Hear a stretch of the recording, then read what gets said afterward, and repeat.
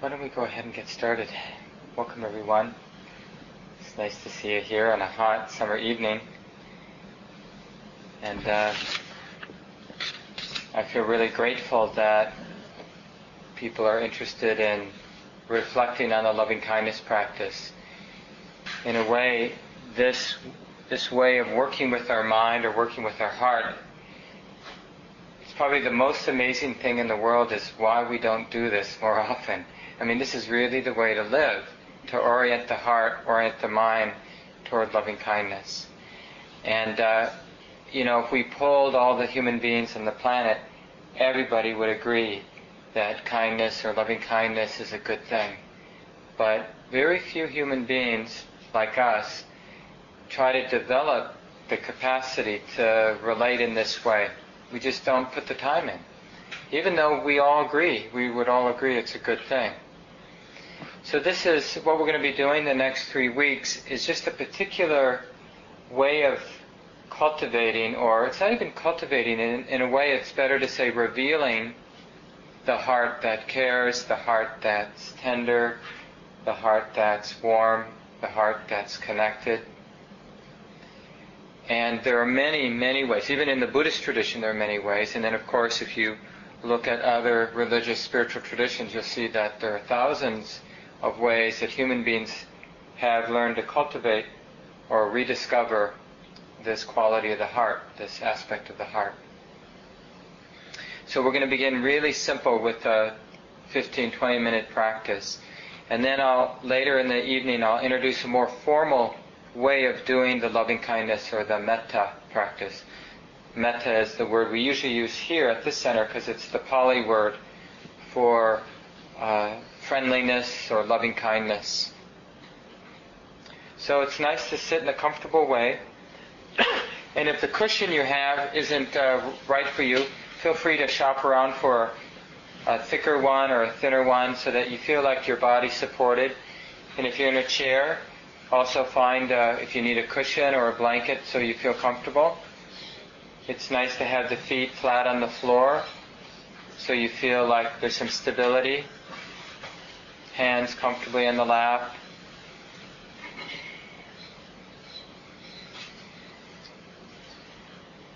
And just take a couple of breaths as a way of coming into the present moment. Feel the body as you breathe in. Feel the body as you exhale. One more time, an easy, deep breath in. Fill the lungs. Then a long and easy exhalation. Just let things be. And we'll begin this reflection by just recalling from our own experience how difficult it is to be a human being. In other words, how easy it is to make mistakes as a human being. Remembering times when we've acted out our anger, our irritation, or our cynicism. Just remembering how easy it is to make mistakes, and when we make mistakes, we set in motion suffering for ourselves and for others. Like when we act out our greed, our neediness. Think about how many times we've set in motion suffering in our own heart and around us. So often we begin the loving kindness practice by doing a forgiveness reflection, understanding how difficult it is to be a human being. We ask forgiveness so we can bring to mind somebody that we have harmed, whether we did it intentionally or not. Just remembering a particular situation or see what situation comes to mind. And then as if you were right there with this person or these people, in your own words, silently in the mind, just ask for forgiveness.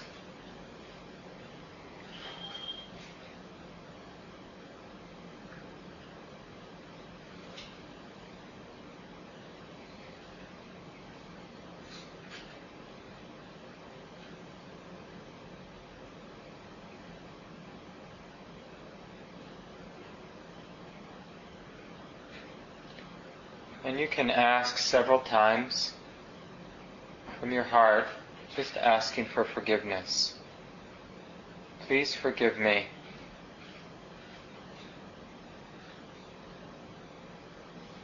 And then take a moment and see if anybody else comes to mind.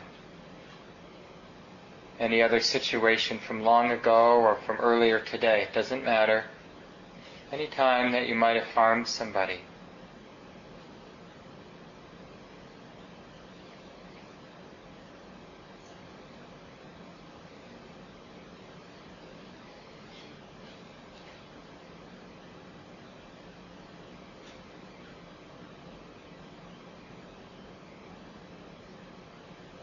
And of course, we've also been harmed at times in life.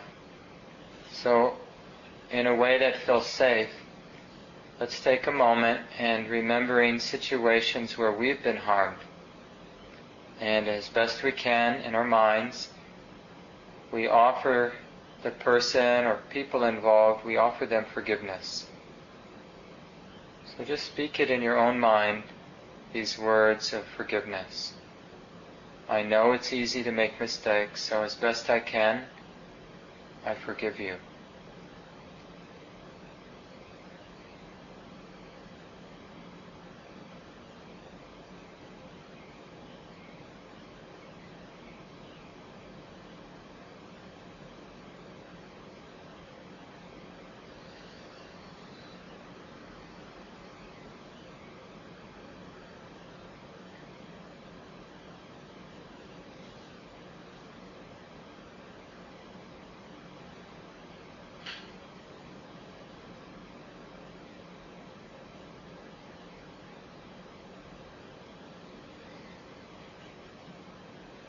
And again, you can bring other people to mind.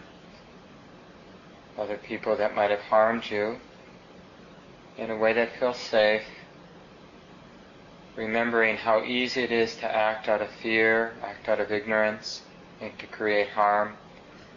So knowing that, it's easy to forgive.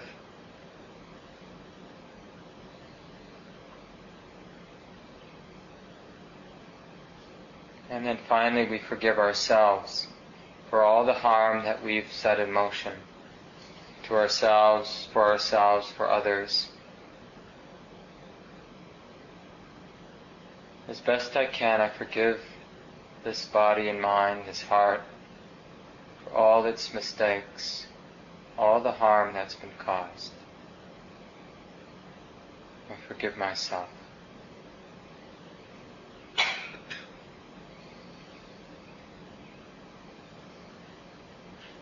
And just with a short forgiveness reflection like this, we're already setting the heart in motion in the direction of loving kindness. So do a very simple practice with the breath. As we breathe in, you can repeat in your mind, may this heart be at ease, we say with the exhalation. So we inhale, may this heart, exhaling, silently repeat, be at ease. So find a nice rhythm. You're not trying to make your breath long or short. Just let the breath be the way that it is. May this heart be at ease.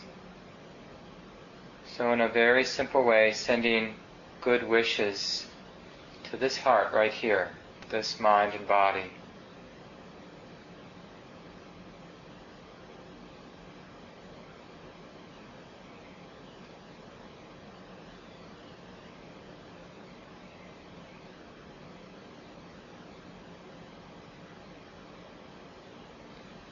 May this heart be at ease.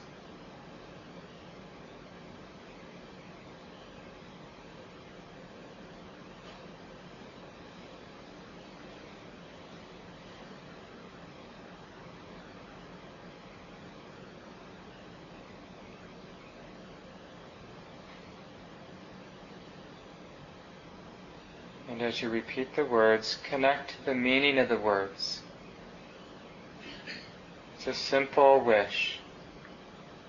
May this heart be at ease.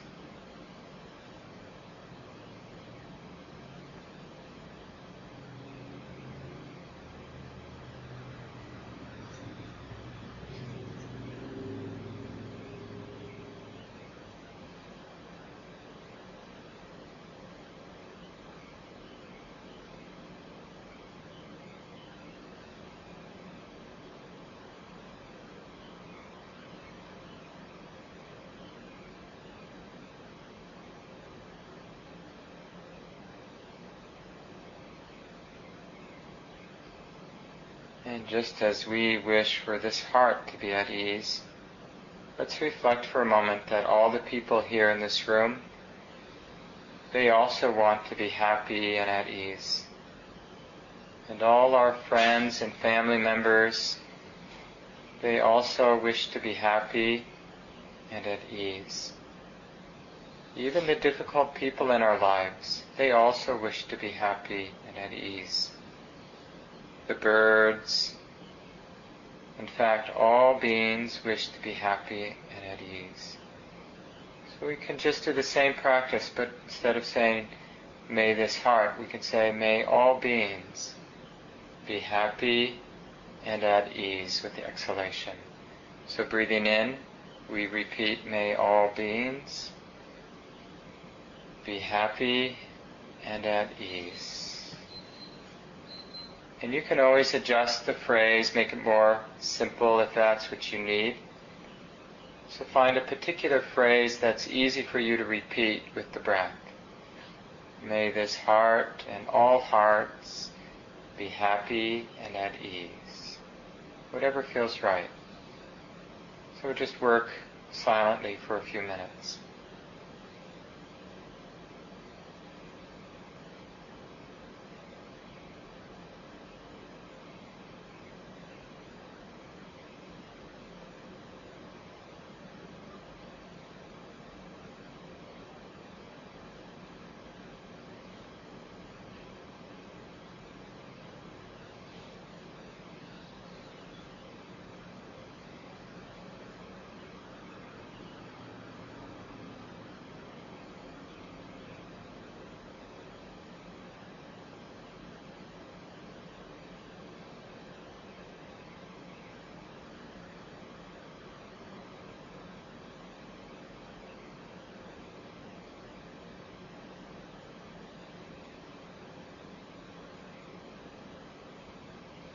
For the last few seconds, just noticing the quality of this heart, this quality of upwelling of goodness, of our good wishes for the well-being and happiness of all beings, without exception. May all beings be at ease in the world.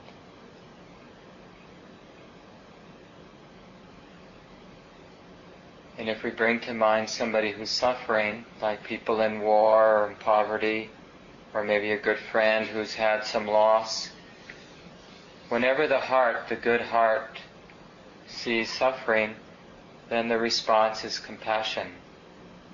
May you be free of suffering and the roots or causes of suffering. This is the natural wish of the compassionate heart. May you be free from suffering and all the causes of suffering. So just bring to mind somebody or some situation where you know people are suffering, people in difficult circumstances. And as you open your heart to what's happening here in this particular situation, just notice how the good heart responds with compassion. I care about your pain. May you be free of this pain and free of the roots of this pain, the causes.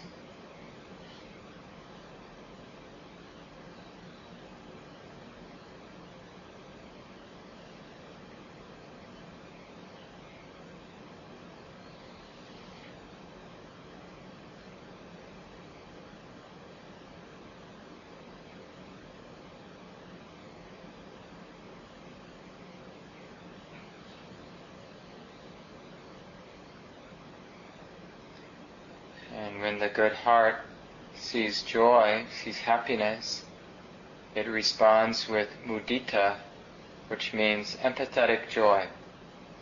So bring to mind somebody you know who has some success or some happiness now. And it can be very simple. They might just be out with a friend and you can just recall that and just know that they're happy now being with their friend. Or maybe a friend or a relative has gotten a good job or has had a baby and they're happy.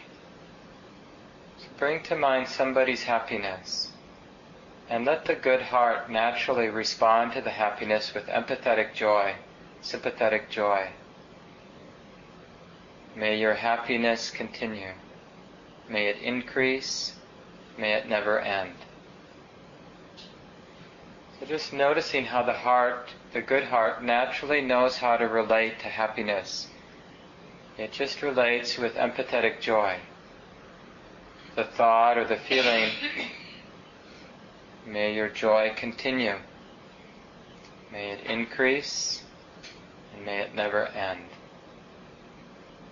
So just reflect on somebody's happiness for another minute or so.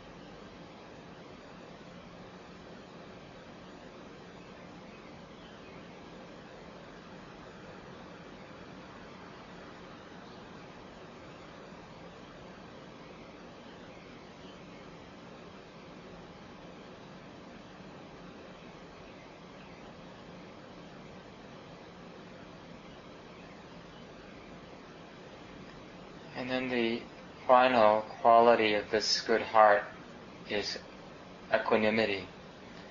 Equanimity is not always what we think of when we think of a loving heart. But equanimity is the quality of wisdom and love together. The heart that understands that things are the way that they are now.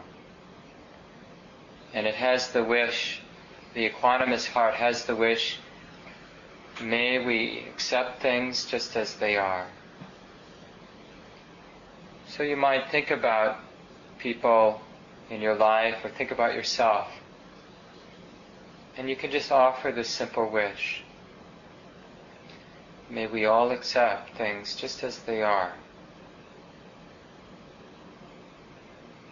May we find happiness and peace with things as they are. Or may we be open to things just as they are. Accept life just as it is. So find a particular way to express the wish, a way that works for you. We'll just have a minute or two.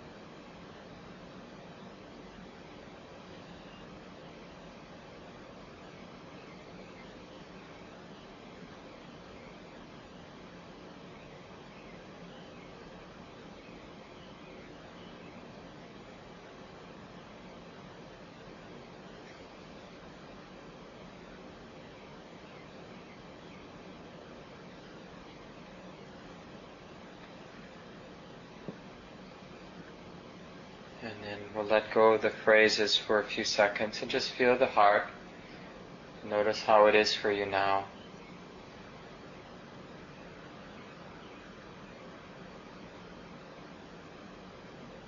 Learning to trust the inherent goodness of the heart that cares, the heart that rejoices in others' happiness,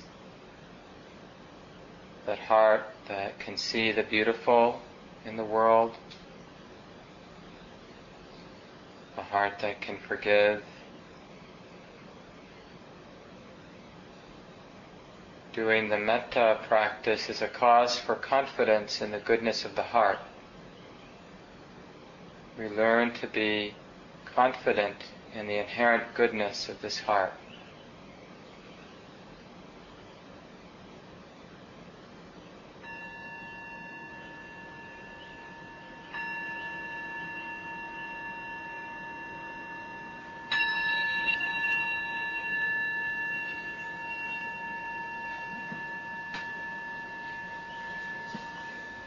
So if you need to, take some time to stretch out your legs, make yourself comfortable.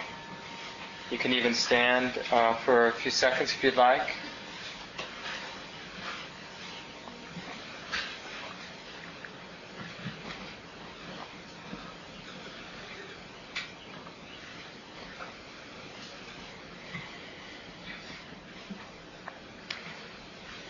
So many of you have come to Common Ground before.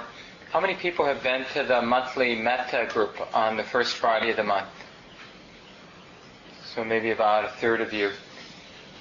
And in that monthly Metta group, that's a drop-in group the first Friday of the month, and we do a more formal practice that I'll be introducing, and the notes on the table introduce that formal practice. But I like beginning this way to remind us that metta isn't a practice. We have practices that help us sort of develop or recognize this capacity of the heart, but the practice itself isn't metta. It's just a technique, right? There are a lot of techniques that help us recognize something that's true about the heart. And so don't get stuck on the technique. I think it's really good the technique that I introduce.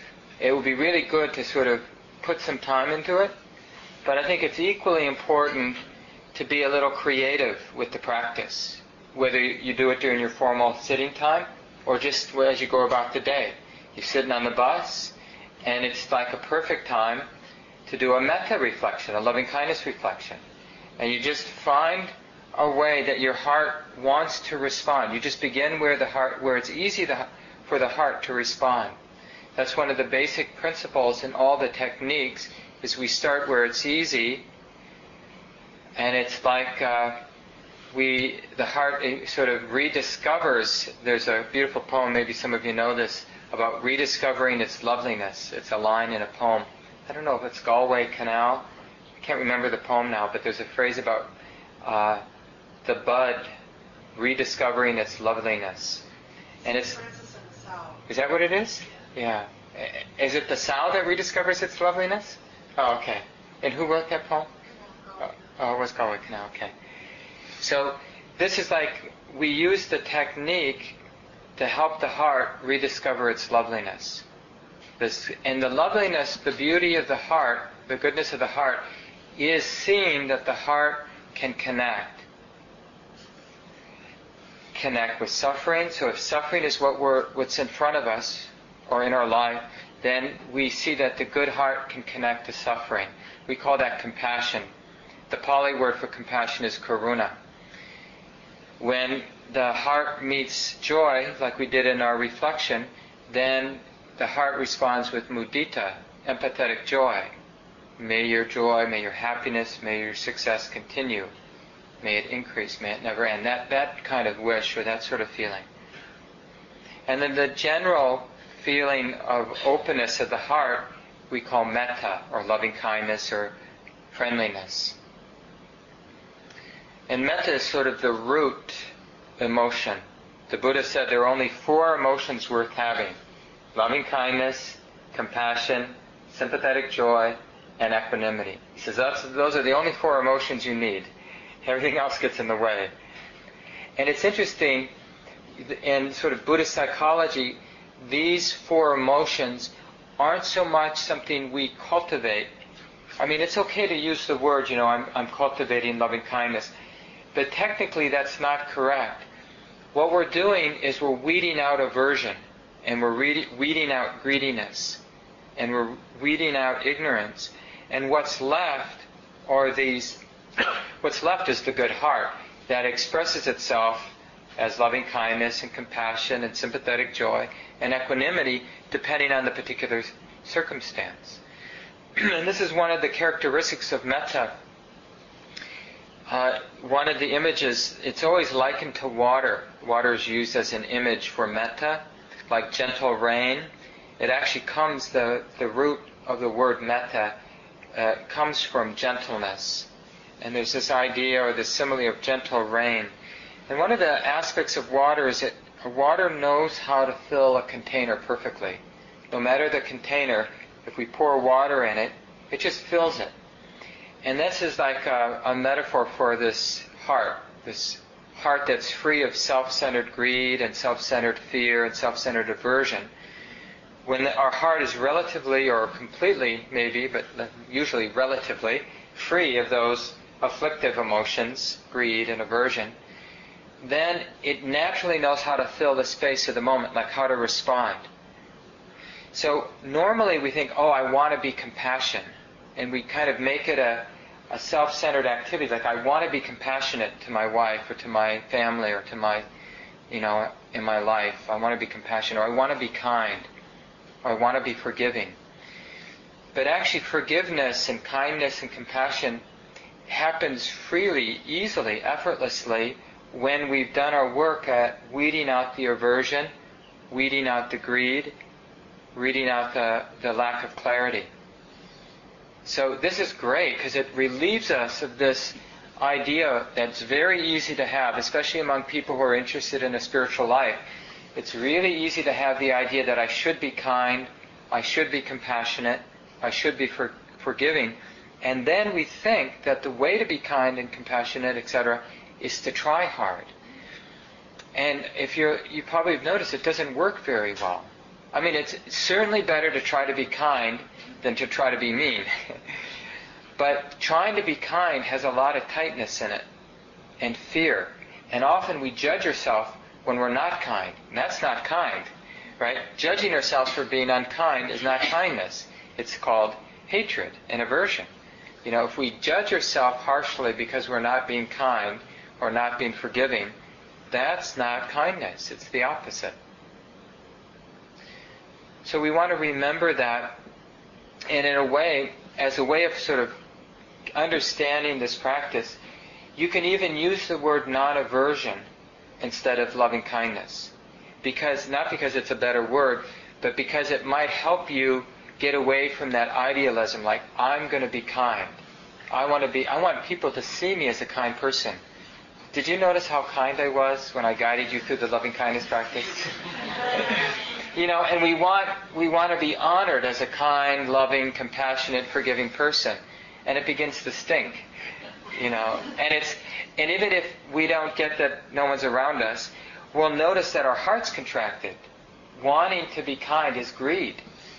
That's a kind of greed. Wanting to be kind. So what we're trying to do is practice non-aversion. What we're doing is purifying the heart of aversion, purifying the heart of greed. In fact, in the traditional formulation for loving kindness practice in Buddhism, the near enemy of kindness is attachment, because it can masquerade as kindness.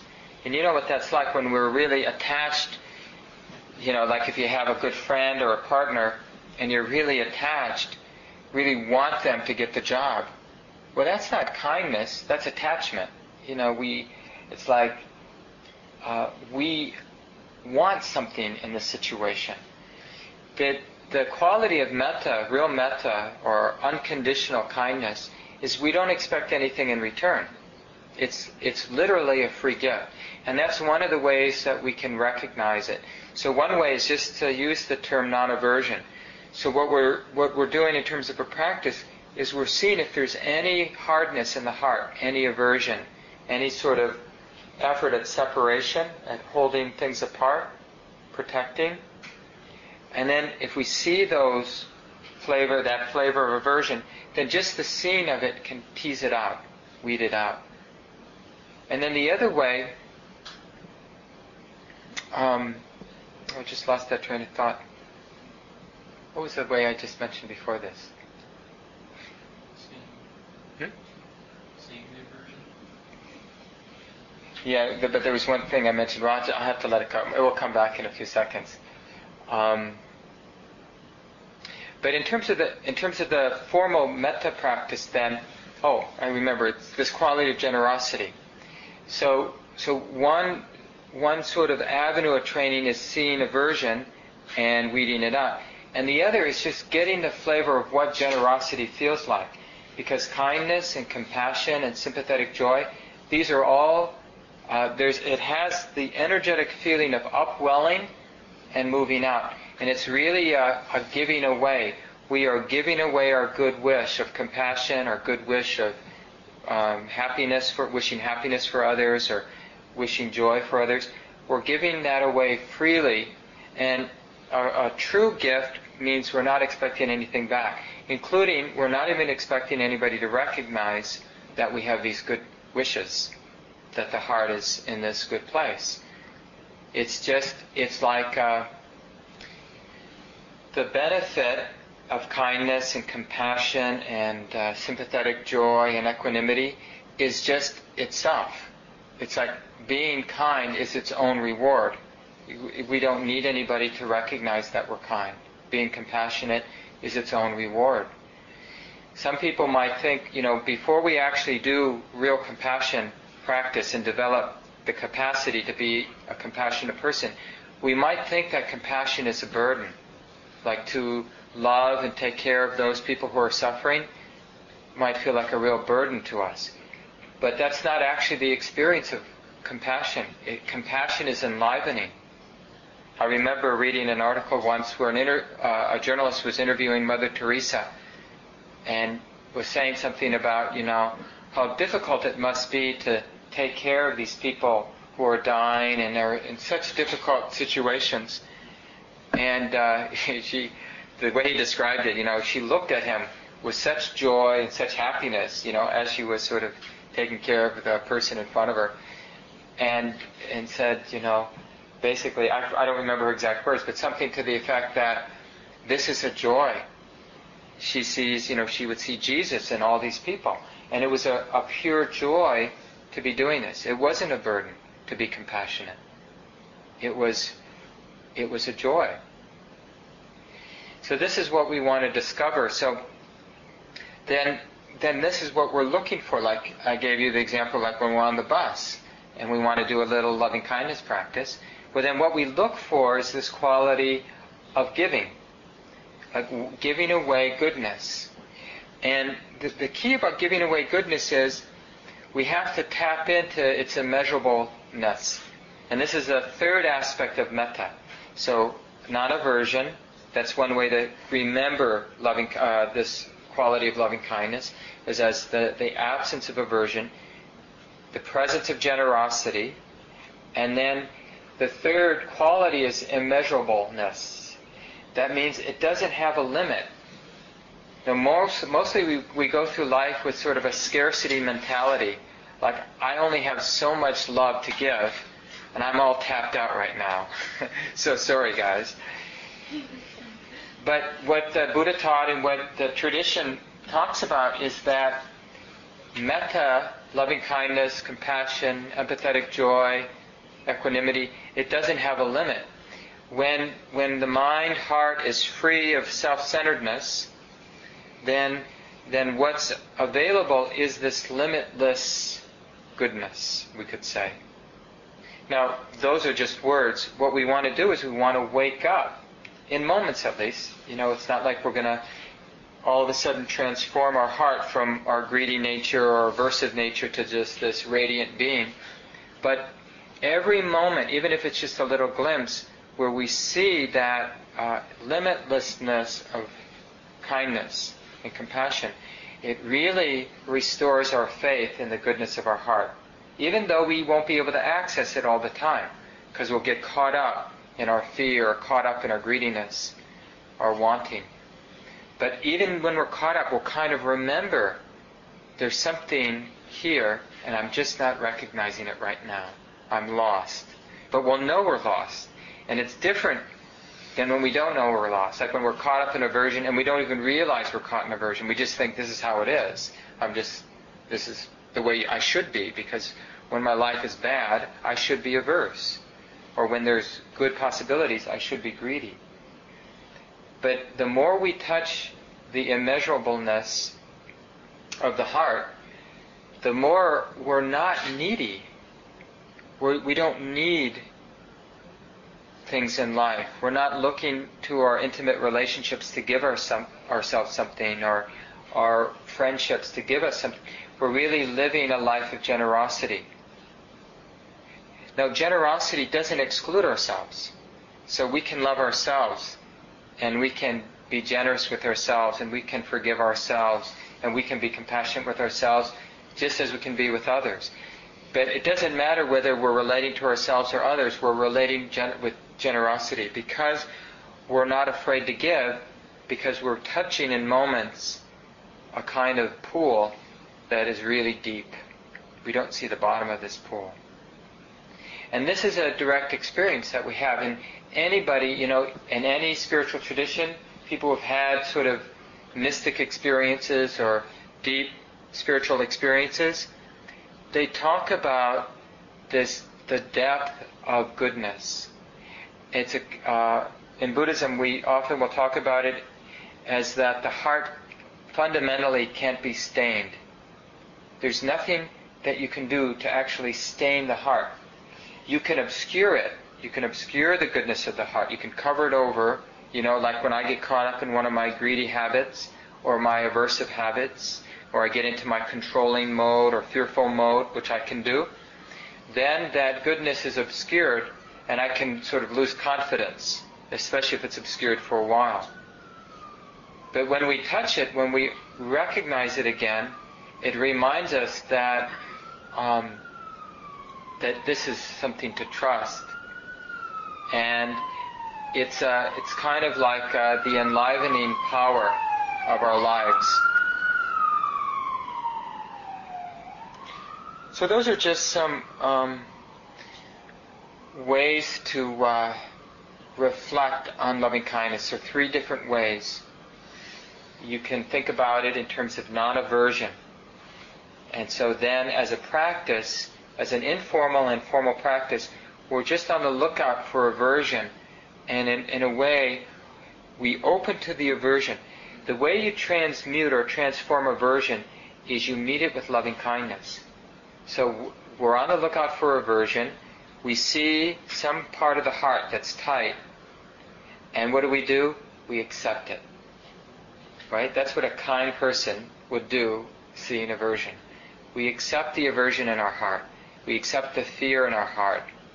We accept the boredom in our heart. We accept it. Doesn't mean we're saying it's good or bad. It just means we're not struggling with it. Anger is like this. Can this heart be open to the anger that's like this now? We're not saying that we prefer there to be anger in the heart. We're just saying there is anger in the heart now. And accepting anger is not anger, right? That's loving kindness.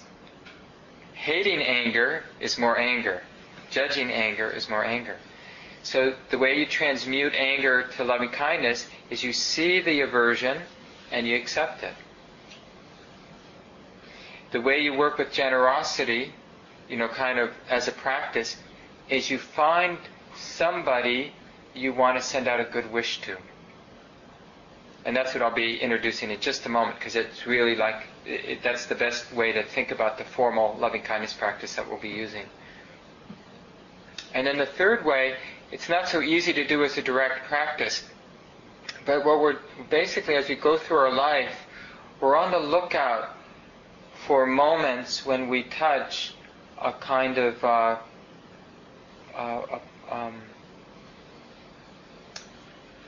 that deep pool of goodness. It's like we see something in our heart that's trustworthy. And so this third way is really, it's like a practice of faith. Faith in what our experience has shown us. So it's not a blind faith, but actually have faith. And maybe you can even remember moments in your past where your heart touched that kind of space, that infinite or immeasurable space of kindness, fearlessness, patience, or gratitude, whatever particular flavor it had. And you use that memory, that experience, as a cause for faith or confidence in your heart and the inherent goodness of your heart. So that's the third way. Okay? So we have these 3 ways. This is in a sense like our homework. Practicing non-aversion, practicing generosity, and practicing faith in what we have experienced ourselves what we've seen, the goodness of our heart that we've directly experienced ourselves, or even seen in other people too. That could be a cause for faith, because if Orpan, if I see Orpan being incredibly generous or grateful or forgiving or kind, we can see how she's an ordinary human being, I'm an ordinary human being. If her heart can respond to a situation in such a beautiful way, maybe my heart can too. So we can even get faith seeing beautiful things in other people, not just from our own experience, although it's more powerful if we see it in our own heart, of course. Okay, any questions about those three qualities before we move on? Good, and we'll have time for questions and people to share the practice next week. So please, any experiences you have in these informal reflections that I'm suggesting, bring it next week. It would be really good to hear from each other. And now what I'd like to do is introduce the loving kindness, the formal loving kindness practice. And you have printed notes, and that first section is an outline for this practice, so it will help you remember it during the week. And if you don't have it now, you can just pick it up on the way out.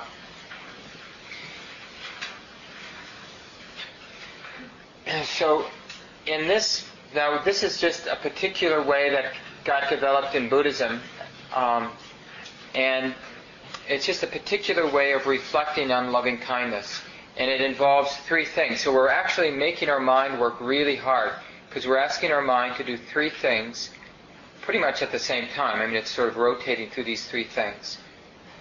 The first thing we're doing is we're bringing to mind somebody who's easy to love. So we always start with somebody easy to love, and then through the course of our practice, we move out from people that are very easy to love, and usually we begin with people who aren't so complicated in our lives. Like you might really love your mother, but it might be a really complicated relationship. So it would be better to use somebody that's not so complicated, like a niece or a nephew, a granddaughter, grandson, even your cat. Really. So some being that's easy to love, we start there. And so in terms of the formal practice, we're training the mind to remember this person, either visually or just having some direct sense of this person, and especially if we can, their goodness, remembering their good qualities. And so that takes some work. Carol?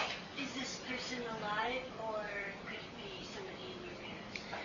It's okay for it to be someone who's dead, although it can get confusing if you choose someone who's dead, because then the mind might wonder, well, where is this person? How do I imagine this person? So in the Buddhist tradition, we wouldn't use a person who's passed away. There are other ways to reflect on people who've passed away, but in this practice we wouldn't, because we really want a clear image of the person, and that can get confusing when they're dead. Because then people think of their corpse, or, that's not the person, but where are they? What do they look like? It gets confusing, or can get confusing. So that's the first part of our job, doing the formal loving-kindness practice, remembering the person. The second part is we repeat some phrases. And you'll see they're printed 4 traditional phrases. And it starts with a phrase about protection. May you be safe and protected. But you can adjust that phrase so it's more meaningful for you. The second one is about mental happiness. And so traditionally it's like, may you be free of mental suffering. That's a little bit awkward. So generally we use something like, may you be happy and peaceful. And then the third is about physical well-being. So you just say something, may you be healthy, free from pain, or I think it says there, may you be healthy and strong. Yeah, may you be healthy and strong. Thanks. So, but some phrase like that about physical well-being. And the fourth phrase is about living with ease. So taking care of the responsibilities of being alive, taking care of all those responsibilities with ease, all your duties with ease and joy. Okay? So now that's work. So we're remembering the person. That's the first part of the job. And then as we're remembering the person, we're repeating phrases. And there's no need to rush these phrases. Take your time. So you repeat a phrase in your mind, silently in your mind, and then you pause for a few seconds and just connect with the meaning of the word. So it's not just an empty mechanical statement, but you're actually meaning what you're saying. So that's why you want to, if you need to, adjust the phrase so you can actually mean what you say. This is the generosity part. Each phrase is basically symbolizing our good wish for that person.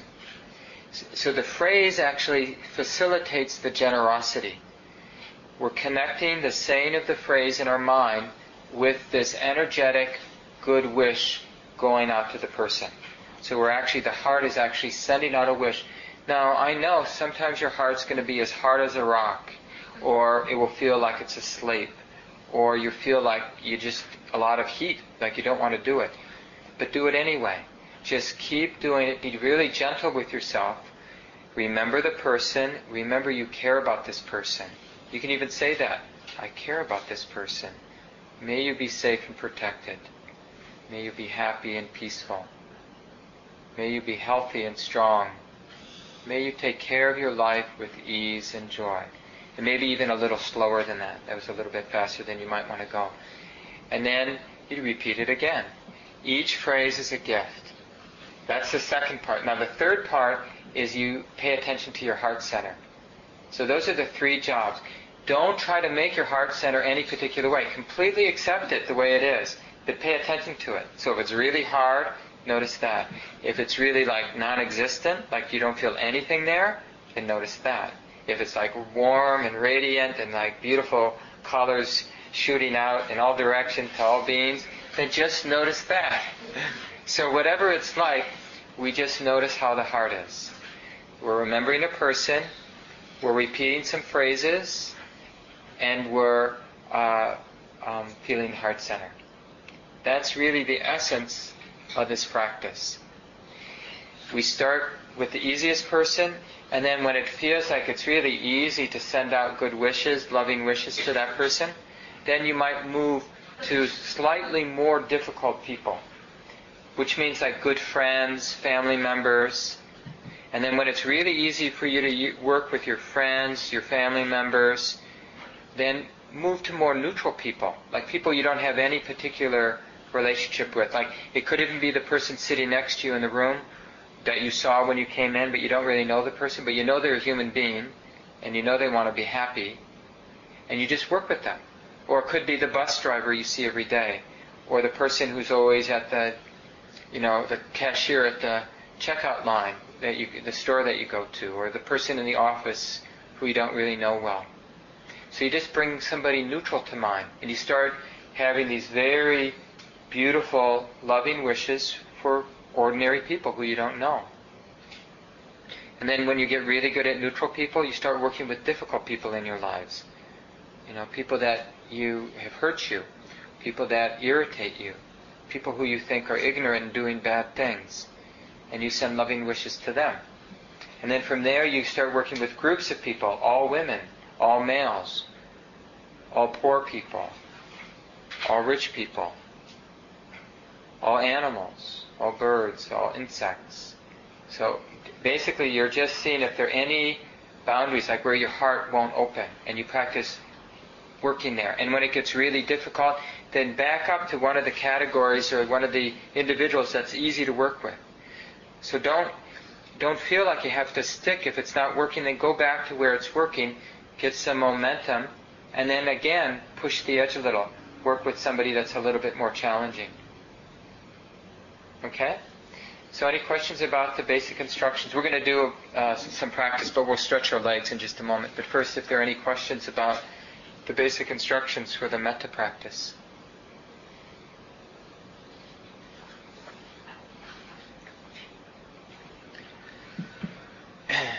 It's really nice to be comfortable when you do this practice. So often when we're sitting in our mindfulness meditation, we try to have the body really upright because it supports the clarity. And then if pain starts to come, we just look at the pain with mindfulness. But with Metta practice, if there's a lot of pain in the body, it distracts us from doing the practice. So try to have your body relatively comfortable. If pain builds up after several minutes, then just move your body a little bit, to release the pain, so that you're not being distracted. You can really get absorbed in those three things: remembering the person, repeating the phrases, feeling the heart center. Okay? So let's stretch your legs for a couple minutes, and then we'll sit down and we'll do some practice together.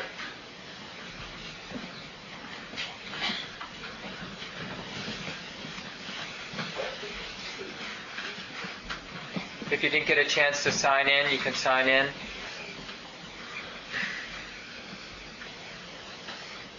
I signed Nicole in, but I didn't know your name. Okay.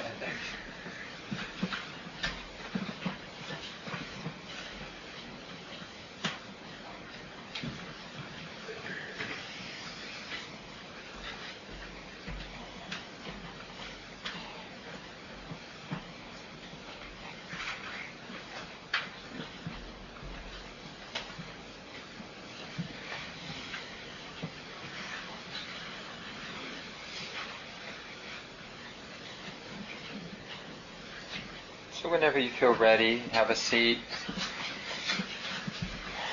Do your best. It may not be easy, but do your best to find a comfortable sitting position.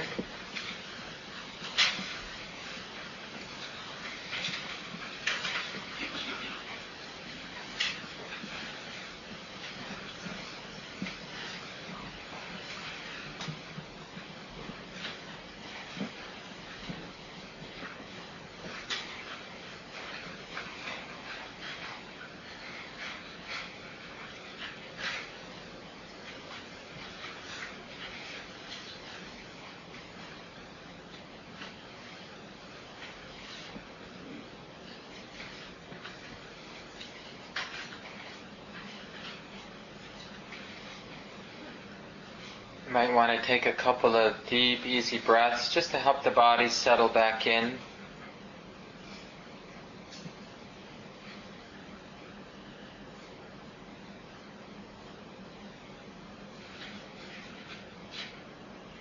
And then eventually allow your breathing just to continue on its own. So you're not trying to make your breath any particular way.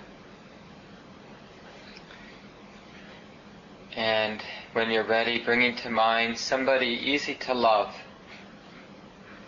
Just take a few seconds to remember this person as best you can, and especially remembering their goodness. Maybe their smile, something good, kind that they've done.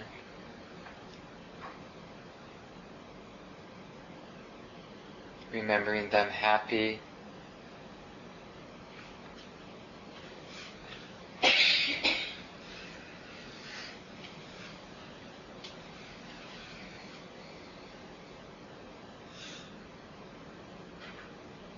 And as you remember this person, just remembering that you care about them. And even as you remember that, you might start noticing your heart center. Feeling the heart center as it is. And I'll just remind you of the phrases a couple times, and then we'll continue in silence. So as we're remembering this person, may you be safe and protected in all ways.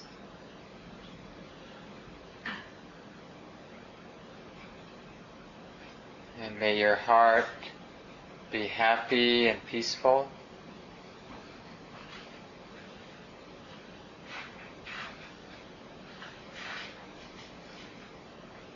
May your body be healthy and strong.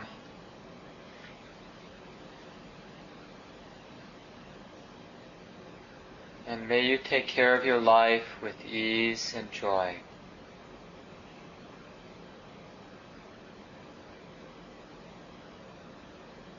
May you be safe and protected in all ways.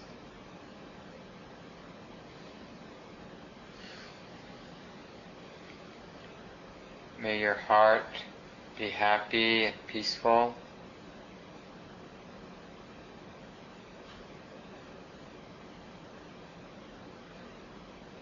May your body be healthy and strong.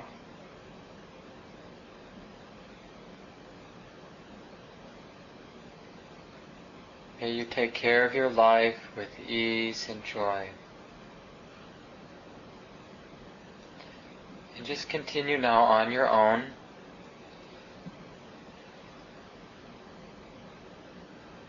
It's okay to adjust, adapt the phrases so that they're meaningful to you.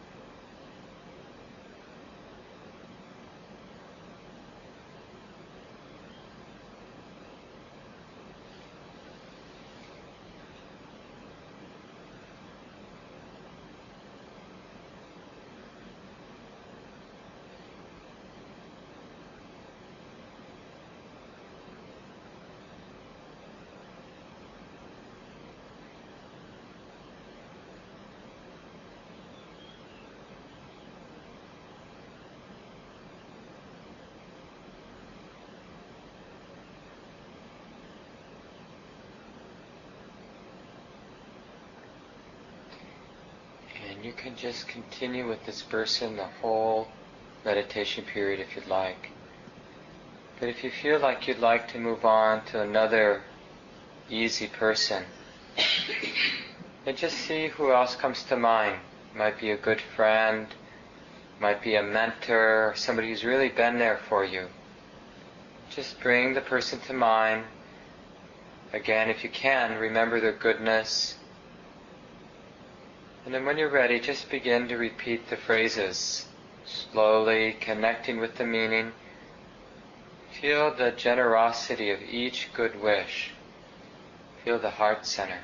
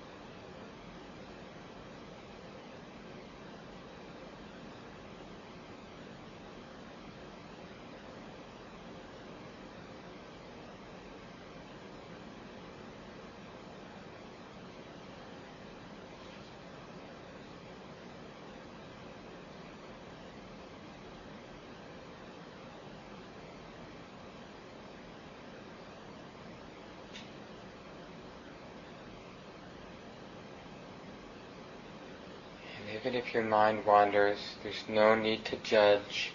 Just begin again by remembering the person, begin the phrases, connect with the meaning of the phrases, and feel the heart center as you do this.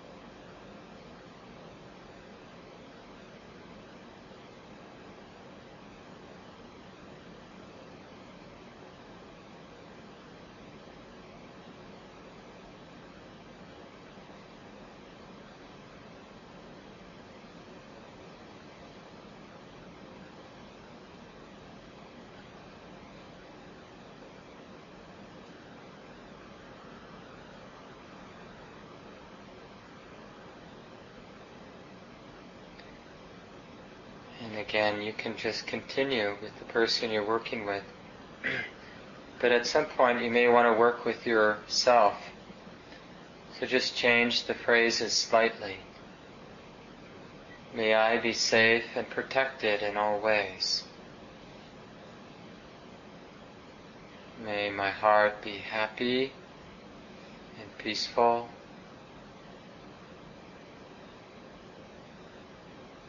May this body be healthy and strong. May I take care of this life with ease and joy. Just continue on your own.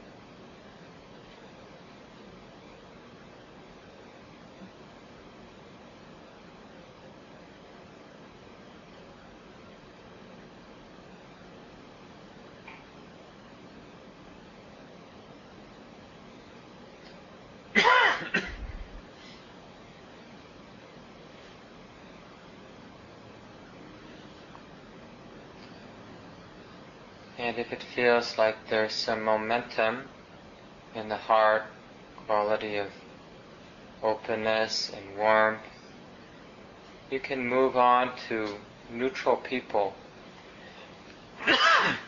But don't feel like you have to. You could just continue with those who are easy to work with. Whoever comes to mind that your heart naturally wishes to connect with. But if you'd like, bring to mind some neutral people. Your mailman or mail person.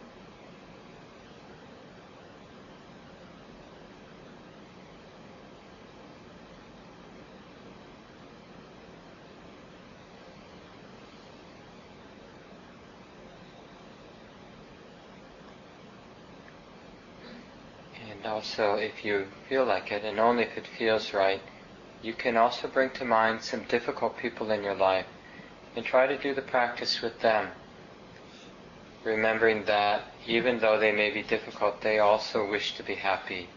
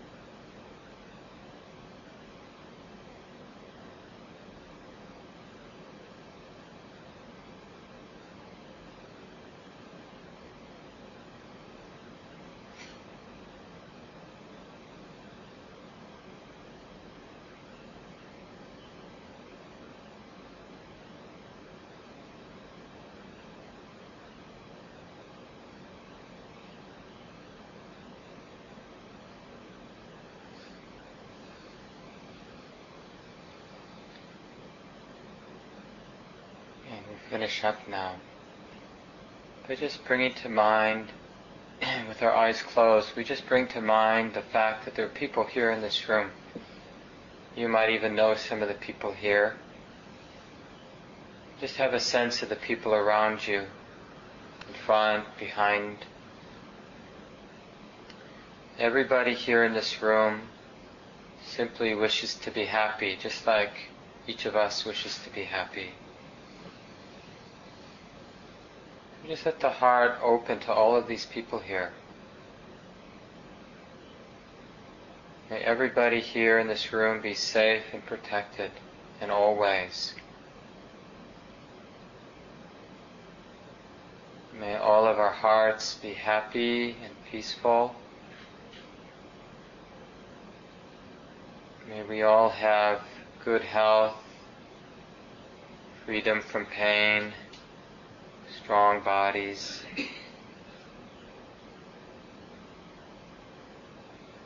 And may we all take care of our lives with ease and joy.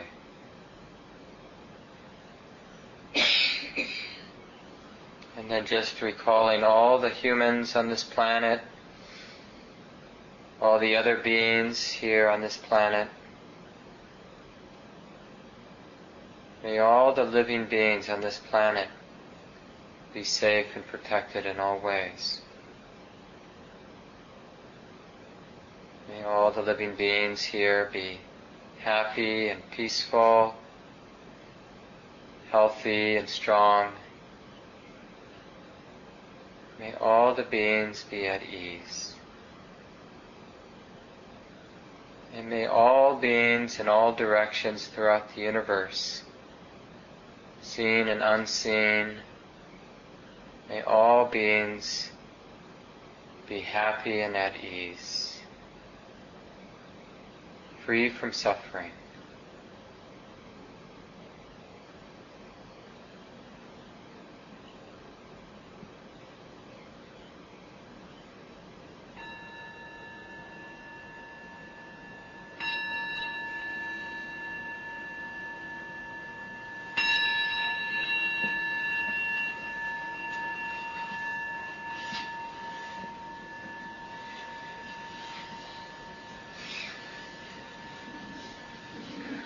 So we have a little time for questions about the practice, or even just comments about what you noticed doing the practice that you'd like to share with the group.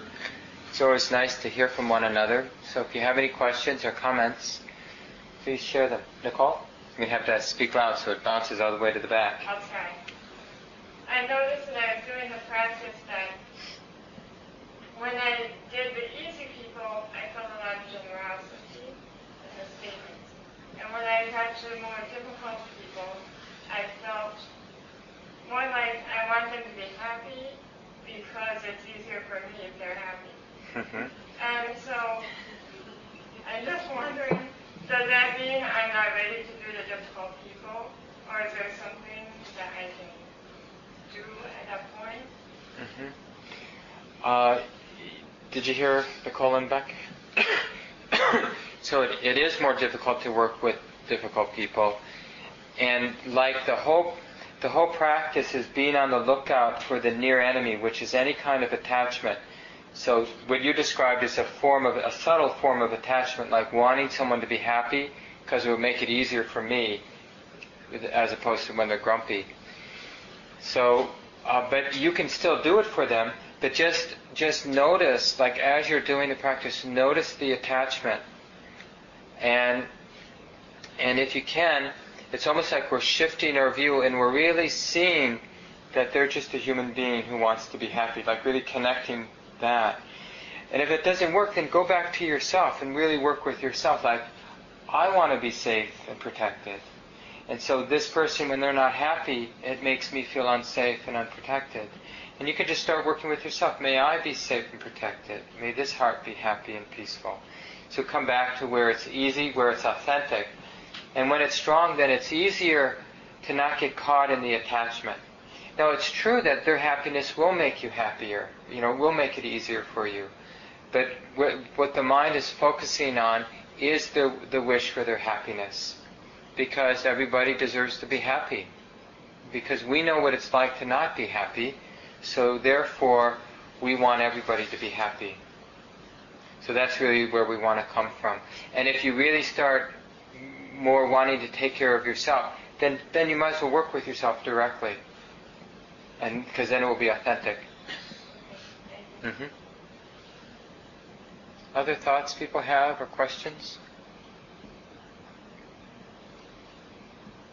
What'd you notice?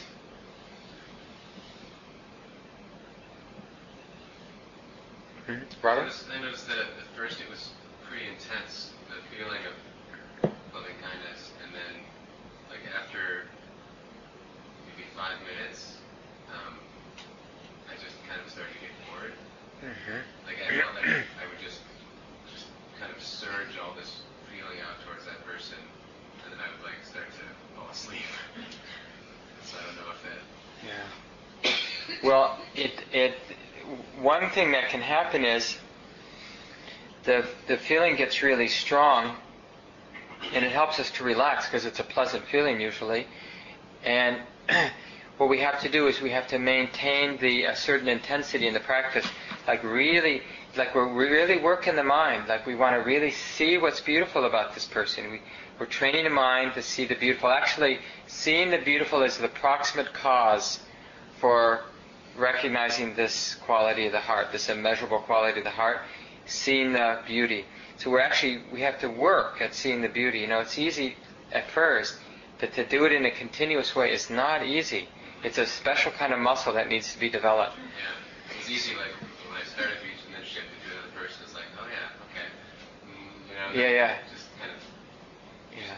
Shut down. So sometimes then, if that's the typical way it is for you, then it may want to use less people and really go through some ebb and flows with the same person. Like it gets really strong, and then the mind gets bored, and then you find yourself getting learning how to get re-interested in that person, really connecting, really feeling the authentic well-wishing for that person, and then it gets strong again, and then the mind gets bored or gets sloppy or whatever.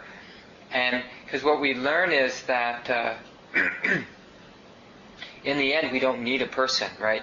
It's like the wish goes out equally in all directions to all beings, but so we're just using the person to sort of ignite something, and then the joy of metta itself will keep us awake. So when there is some feeling of the heart being alive, then you can even drop the particular person, and at times you can even drop the phrases. Now I hesitate saying that to a group. I know not some of you aren't beginners, but because of course it's hard work to repeat the phrases, so we're looking for an excuse to stop repeating the phrases.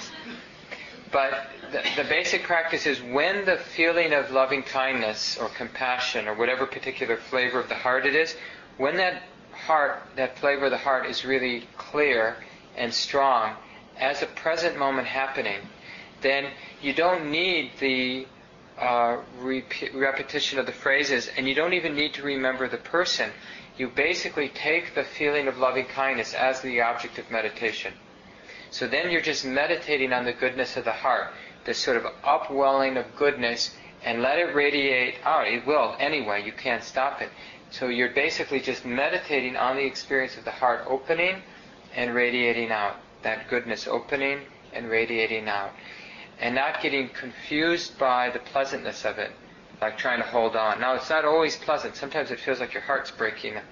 The heart, when it's stiff and then begins to open up, it can hurt. It literally hurt. I don't know if any of you noticed that. Kamala Masters, one of the teachers of Metta that I've worked with, she talks about like if you squeeze your fist for a long, long, long time, like 5 minutes, really tight, and then you open it, it really hurts to open it. It's not easy to open it. And if we go around living our lives where our heart is mostly in a fear state or in a greedy state, so it's tight, contracted, and then we do some of this practice, it can really, there can be some real hurt as it begins to open. But it feels good, the hurt. But it's painful. But when those sensations are strong, you can just let that be the object of meditation, because it will kind of energize the whole practice. And the repetition of the phrases and the remembering of the person will be almost too gross. It will actually keep the practice from developing. So then let that go for a while. But then when that feeling of loving kindness isn't so strong, then just go right back to the phrases, just sort of doing the grunt work, remembering a person or people, a group of people, remembering them, and repeating the phrases. Each phrase is a gift. We just sort of do the work. No matter how dry it is, we just keep doing it. Because we know it will be dry, and then it will be wet, and wonderful, and then it will be dry. Sometimes it's dry for a long time, and sometimes it's really wonderful for a long time. And there's no rhyme or reason. We just accept the way that it is. Because we know it's not a dangerous practice. What could be dangerous about remembering people and sending out good wishes and feeling the heart center? It's perfectly safe, and we can just make ourselves do it. Because we know this has got to be relatively wholesome at least, and I'm certainly not harming anybody. And the class is going to be over in 2 minutes or whatever, so I can just hang in there. And he even said I can move my body if it hurts. But at times you will see your mind will resist this as if this practice is killing it. Like, I won't do it. That sort of baby, sort of 2-year-old, 3-year-old tantrum. The mind will tantrum like, you can't make me do it.